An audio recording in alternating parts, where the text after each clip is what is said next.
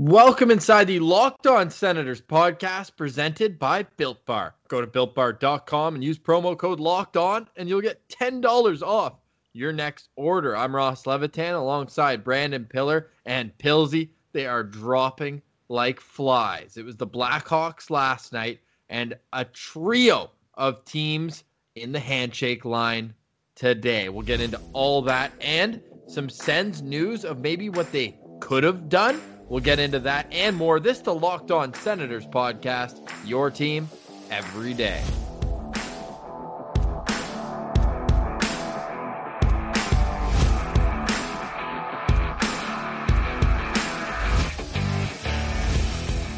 Today is Wednesday, August 19th. Pilsy, another one bites the dust. It's the 3 C's. Do you know what they stand for? Clear, concise, conversational. No, Pilsy, this isn't broadcast school anymore. It stands for Chicago, Carolina, and Columbus. Because at the time of recording, those 3 teams have been eliminated. We're recording right now. It is nearing the end of the second period in the Coyotes, to add a 4th C. They are getting handed. It's 5-0 for the Avalanche. So that one is just about as much of a rout as possible. Credit for Darcy Kuemper, even just standing in there and getting that win. That was about as big of a mismatch, and we kind of knew it going in.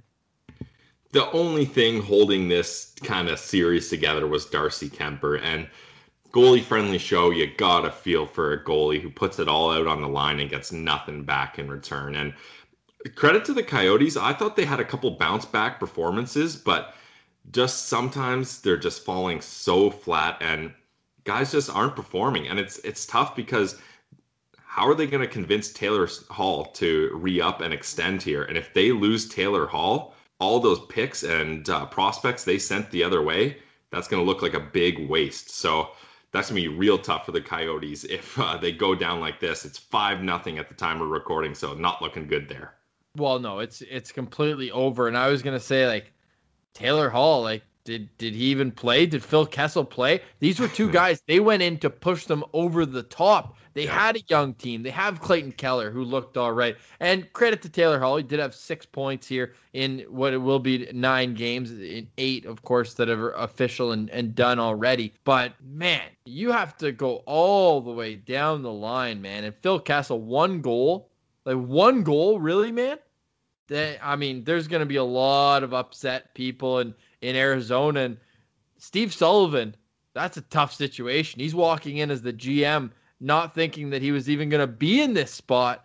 Where does he go? I mean, Taylor Hall aside, what's the next steps for this Coyotes team?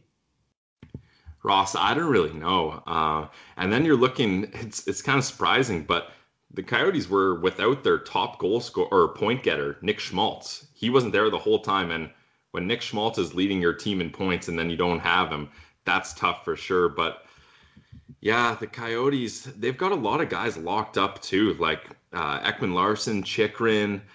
You got Clayton a lot Keller. of guys to long-term deals. Yeah, you got So Christian Dvorak.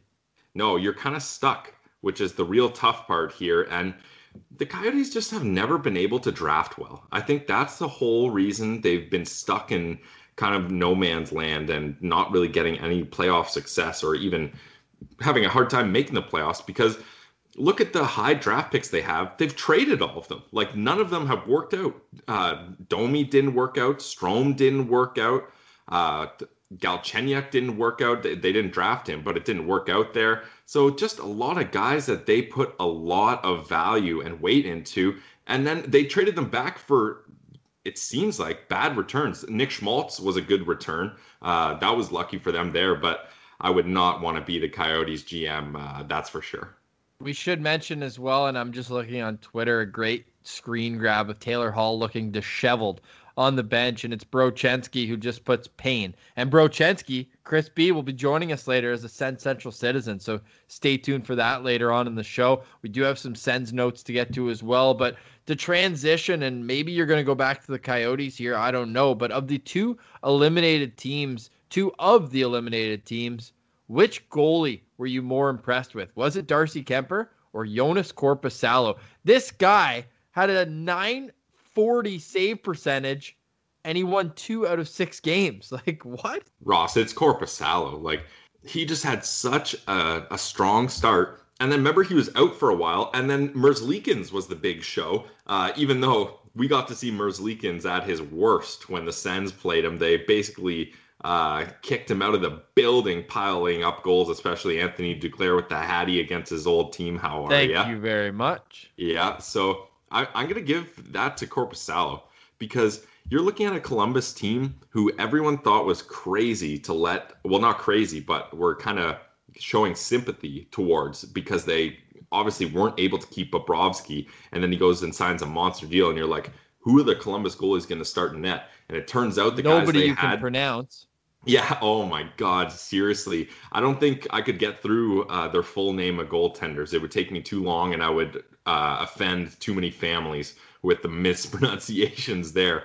But Columbus, they're making it work and they trusted their guys. That's kind of the opposite of the Coyotes. They've drafted guys who maybe you haven't heard of because you can't pronounce their names long enough to watch or type in their name in Google, but they've worked out for them. And I think they've got a real good culture going there. And if they can get like another big star power guy in their forward core, I think they could be a solid playoff team. Yeah, they are missing that star. Like, imagine this hardworking team, the way they played with Panarin. Yeah. Like, forget Bobrovsky, just with Panarin, with the goaltending they were getting. Like, you think, what a missed opportunity. But then again, you look last year and they beat this Tampa Bay team that beat them now. Talk about Braden Point, too. Like, what a stud. 2 game-winning goals. He had the winner, but you noticed, and I think we all did, that's going to be a tough play for that Columbus defender to look at going through the offseason.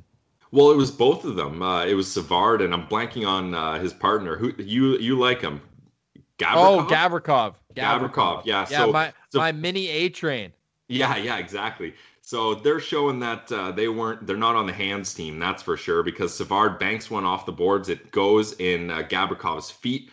And then that's an easy play to feed it to who else but Braden Point, of all people, all alone out front in OT in an elimination game. Yikes. Here are the goalie names for the Columbus Blue Jackets. I'm glad you're doing this.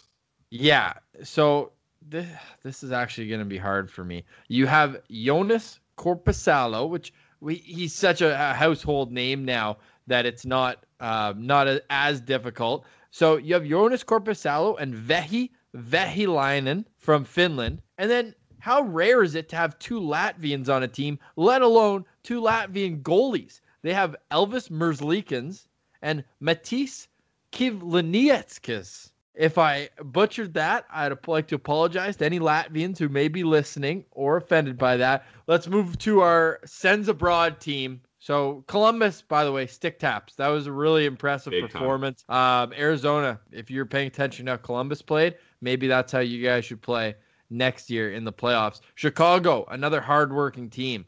They battled, and Corey Crawford stole them a game. But at the end of the day, that Vegas team is a wagon. And you look at the pieces they got for cheap at the deadline. Like, yeah, you can argue that they got Stone cheap based on his value. But I'm talking about guys lower in the depth chart. Nick Cousins, 4th rounder. Chandler Stevenson, Cup champ, 5th rounder. Getting these pieces were so big for them because they're able to pick and place guys wherever they want. You'll see Chandler Stevenson go up and play a shift with Mark Stone, or Pacioretty drop down and play a line with Cousins for a shift. Like, the coaching that Pete DeBoer is doing has really impressed me, but literally they're just flying on all cylinders. How fun, and I assume we're taking in a short amount of games, Colorado and Vegas. Is that going to be the best matchup that you could possibly imagine in this postseason? Winner of that series, in my eyes, goes on to the Stanley Cup Finals. Well, what if they beat the crap out of each other? Yeah, that's a good point. That could be a big problem because I don't see that game or that series, happening in less than 7 games, right? And you're thinking probably a couple OT games there too, because these 2 teams are so evenly matched. And you mentioned the depth of Vegas and how they got cheap pieces at the deadline. How about the Colorado Avalanche? Vlad Namestnikov for a 5th round pick. That's incredible value for a guy like that to come in to your team at the deadline. And yeah, then Kadri is firing on all cylinders. They got Jonas Donskoy there. Like, Colorado really did a good job of filling in the cracks in their lineup this year, and they have a full roster now, especially with the emergence of Cale Makar. Yep, they sure do. The only place where I would give Vegas an advantage is in between the pipes, where Robin Lehner has just taken the starting job and run with it. I can't wait to see what he signs for. 3 one-year contracts in a row for Robin Lehner. You got to imagine he's in for a large payday in terms of terms. And he won't accept anything less. Nor should he. He went 3-1 in this series. Fleury did pick up one of the wins. So if you add those 3 wins together, that's unbelievable. He's 15-2-1 against his former teams now. Like, that's all time.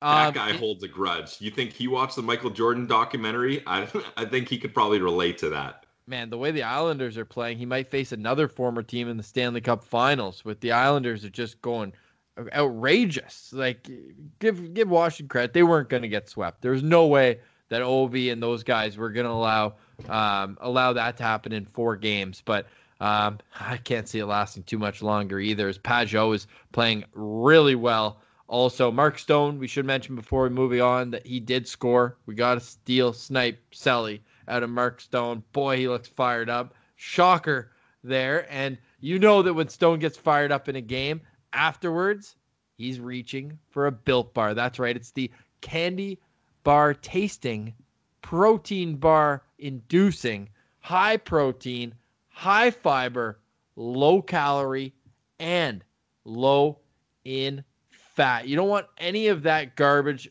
sugar. Ugh, it's just terrible. You can taste it right away. You want the Built Bar that gives you everything you need to recover after a great workout. They come in 16 amazing flavors, 8 without nuts, 8 have chocolate and nuts, but they're all dipped and covered in chocolate. Ross, and we got some new flavors here with Built Bar too. Listen to this. Lemon almond cheesecake. That's an interesting one. Here's one I'm excited about. I just had an apple crisp the other day. How about apple almond crisp? Oh man, is that going to be good. Sign me up. I think there's another new flavor too. They're really on the almond train. So if you guys love almonds, coconut almond as well. So check out these new flavors from Built Bar. Built Bar is back. Yeah, they're back in a big way with the Locked On Podcast Network, and they were so excited to come back. It's not only for new customers anymore. If you have tried Built Bar before and you loved it, you can go right now to BuiltBar.com and put in the promo code Locked On. It's $10 off your next order. It used to be $10 off your first order, but they've had so much traffic. They love the Locked On Podcast Network. So do we. And that's why they've made it now that it's all orders. Your next one, $10 off. Get a beer on us. Go to BuiltBar.com right now and get it for yourself. All right, Brandon, before we get to our Send Central Citizen with Chris B, not Crispy. Parley will be back soon, though. We know it. Brochensky, we'll get to him. Great talk about Colin White, what his ceiling could be. Couple other notes as well. We got to talk about Lassie Thompson, and I'm pretty pissed because they're Ilves, his team with the crazy logo. I don't even know what that thing is. It almost looks like it belongs in Monsters Inc.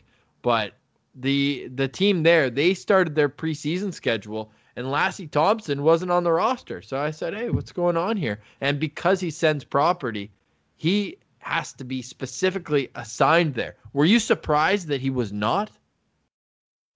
I wouldn't say I'm surprised because I think we know the Senators like to or prefer to keep their guys close and kind of in-house, especially now that they have a guy like Troy Mann, who they put a lot of faith, a lot of trust in Belleville. And I'm sure him and DJ Smith know exactly kind of what the game plan is for development of certain guys and how they want guys to come up and what kind of play they expect from certain guys when they make the jump from Belleville to Ottawa. But in my mind, I'm kind of with you, Ross. Like, in these uncertain times, like, AHL season is supposed to start in early December. That's so far away from now. Who knows what's going to happen? And the AHL is a league that relies so much on fans because they don't have these big fat TV contracts like the NHL does, that they need fans in the building to generate a lot of offense. So if we're still in the stage where we're not having fans at games, that's probably NHL teams taking on a lot of the finances of their AHL teams,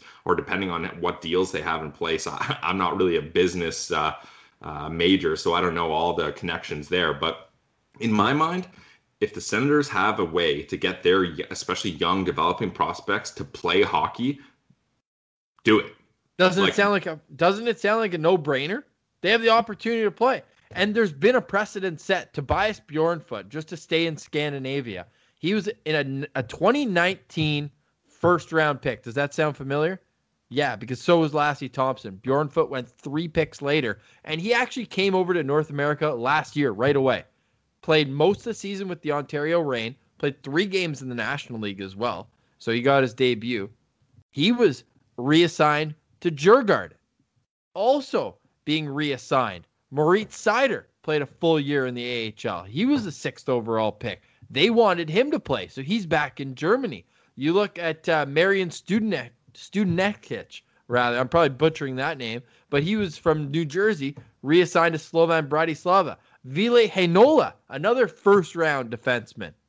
See a trend? 3 first-round defensemen. One of them is not playing hockey right now. Is just sitting idle. That is unacceptable to me. He should be playing as often as possible. And if they think he's going to make the Senators this year, like Craig Button said on this podcast right here, he doesn't need seasoning.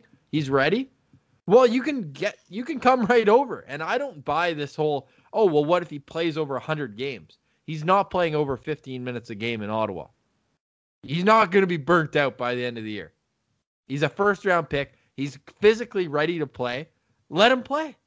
And even if that is the case, Ross, like, you think they're just tossing him on the ice and not monitoring these things? Like, if it comes to a point where it's like, yeah, he's going to play a bunch of games overseas, and then, yes, the NHL season and or AHL season goes smoothly and he's going to come back here, they're not just going to, even if he plays in Belleville, he's going to be a top pair defenseman. They're not just going to pile him out there for 25 minutes a night every single night and just burn him to the ground, right? Like, this is one of their prize assets. They're going to be monitoring him. Maybe we see some load management. I hate using that term in hockey, but maybe you see it. These are uncertain times, right? Like, this is very unprecedented. They're going to be, every player is probably going to have much more closely looked at health stuff, right? So I think it's not a problem at all if you double dip and he plays overseas, then comes back here. I want to see as much Lassie Thompson as possible, and I'm still on the side where I'd like him to start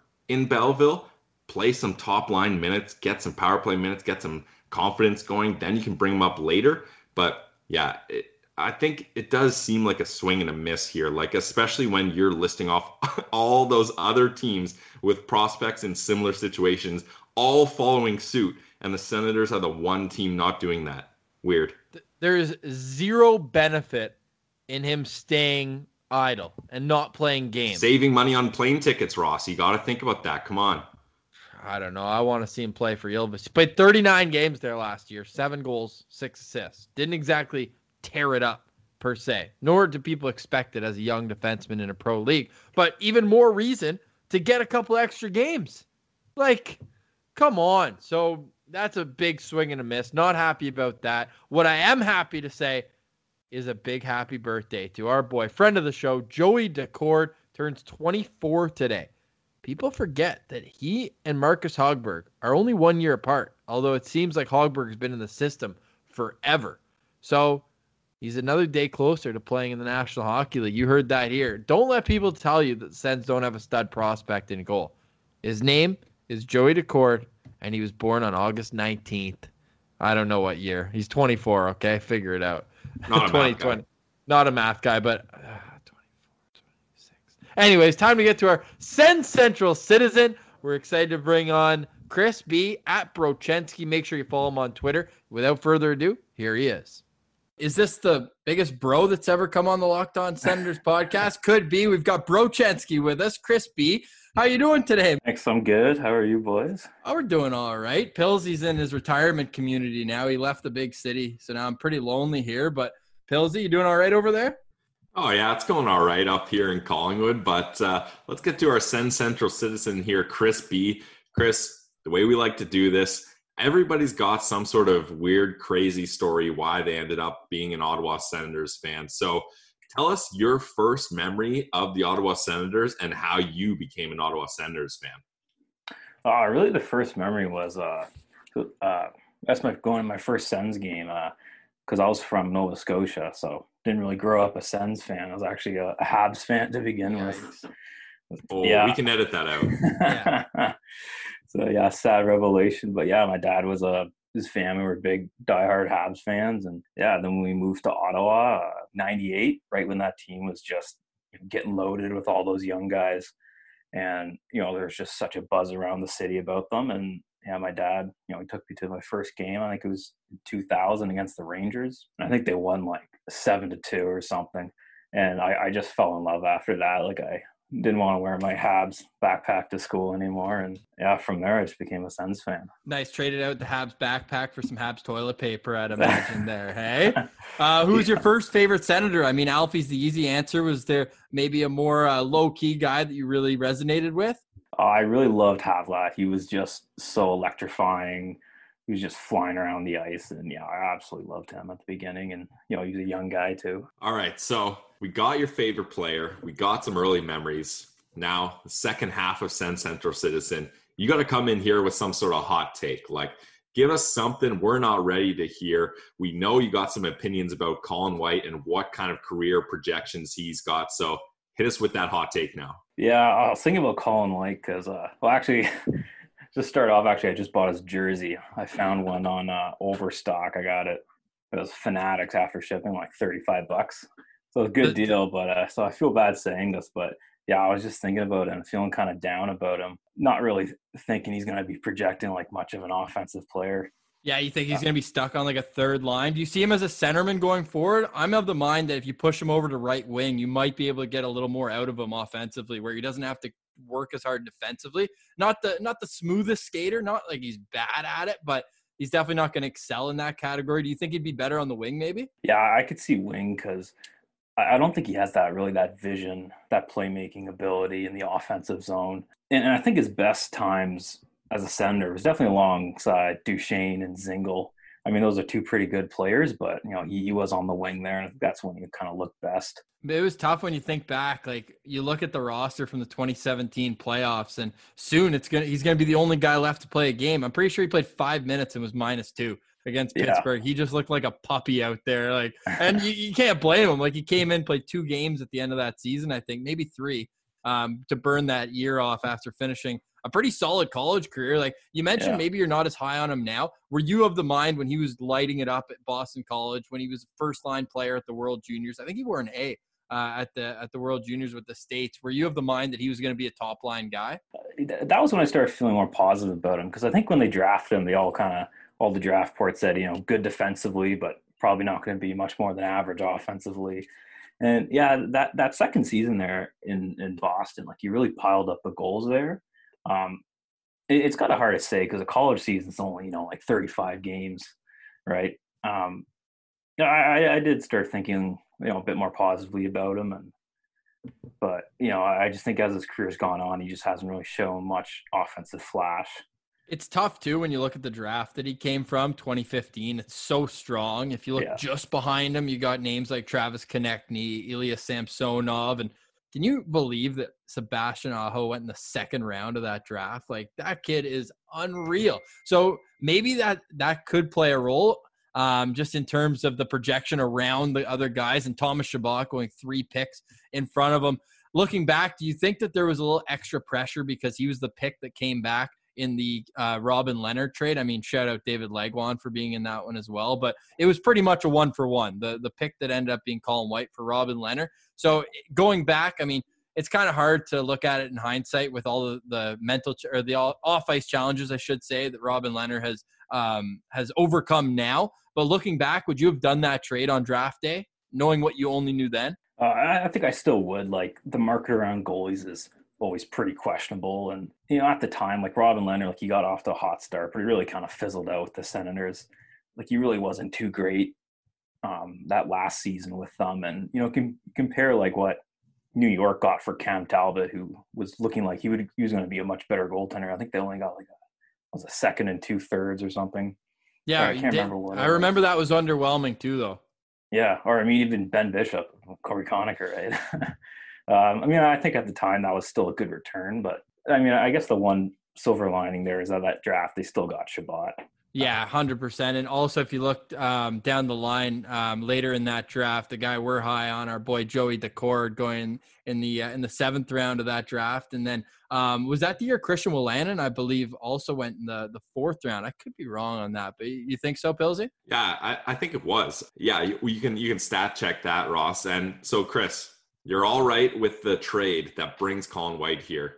How do you feel about that contract now, though? Having said what you said, maybe you think it's better he goes to a winger. He's not going to put up as much points as you think. How are you feeling about that contract that he inked just a little while ago? I don't know. When he signed that, I was kind of nervous seeing that amount. I'm not sure he really becomes close to a $5 million or whatever it is, 4.75. 4.65, yeah, or 7.5. You're right. Yeah, like it's a bit high, but I mean, at the same time, like I was honestly just more relieved that Ottawa was able to keep a young player, and I understand that playing in Ottawa, you kind of have to put up with everything that's going on. But, I mean, at the same time, it's, Sens aren't really going to be spending to the cap probably in the next few years. But it's just crazy to think he's their highest paid forward outside of Bobby Ryan right now. Wow. Like that is a wow, where you're seeing it is wild. Like Charlie Coyle's on the Bruins 4th line making $5 million. Like it's just crazy how much discrepancy there is between teams, especially I'd imagine the Sens are going to have an even tighter payroll next year, if you can even imagine that,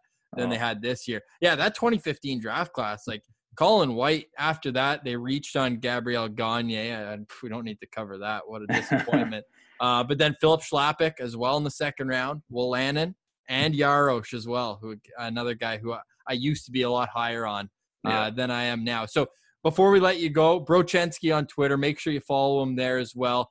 Great content every day. You always seem to make us put a smile on our face. So let's end off on a bit more positive. Like Colin White, you're a little more disappointed in. Is there a prospect or a young player in the Sens organization that you're more high than most, or that you're really excited to see take that next step? I really think Erik Brannstrom. Like I know his first season up here, he wasn't really noticeable, but tentative. He's still only 20 years old, and he's got so much skill. And you see those clips of him in the AHL, like he looks unbelievably good. But I think I'm still really excited for him to come up. Yeah, well, I love that optimism, and geez, when he's the main piece. He's getting thrown under the bus quite a bit these days. But I think that's because everyone just looks at his little window in the NHL when he wasn't even, let's be honest, he really wasn't supposed to be in the NHL that long. I think there were some major injuries on that decor at the time. So, but if you look at his AHL numbers at his age, looking pretty decent. Yeah, comparably. And he's one of those guys too, where much like Tkachuk was one of the oldest in his draft, Brannstrom was one of the youngest in the 2017 draft. So I think there's only 2 weeks that separate Brannstrom and Tkachuk's birthdays. So to have him think that he's in his 3rd plus draft year is a little unfair for him, especially he's not the biggest guy. He's going to take a little more time to put on size, being, mid-September birthday. So, I'm excited about that too. Hopefully it's not going to be too much longer. We're recording this morning, Chris, and 160 days since the Sens last played an NHL game. And we could only be halfway until they come back. How are you going to get through this extended period without Sens hockey? Yeah, bunch of Pink Whitney, eh? Oh my God, the Pink Whitneys. I ordered some of those from the LCBO, and they went down pretty easy. Yeah, but we can tell. Go look at his Twitter name if you need the background of that one. I do miss the Sens. I know it's been tough the last 2 years, but as soon as playoffs started, I was like, man, I really miss watching them. This might be a dumb final question, but what are you more excited about, picks 3 and 5 or the rebrand to the 2D? I'd say 3 and 5. Yeah, that's easy. But man, it can't be by much. Like this rebrand's gonna be huge. Oh, like draft day, if you get to see Byfield in a 2D Sens jersey, I think that'd be perfect. Yeah, the 3 first-rounders introduce each jersey with each pick. Now we're cooking, eh? Oh yeah. As we mentioned, Brochensky on Twitter. Chris B, thank you for being a Sens Central citizen. We'll talk down the road. Awesome. Thanks for having me, boys.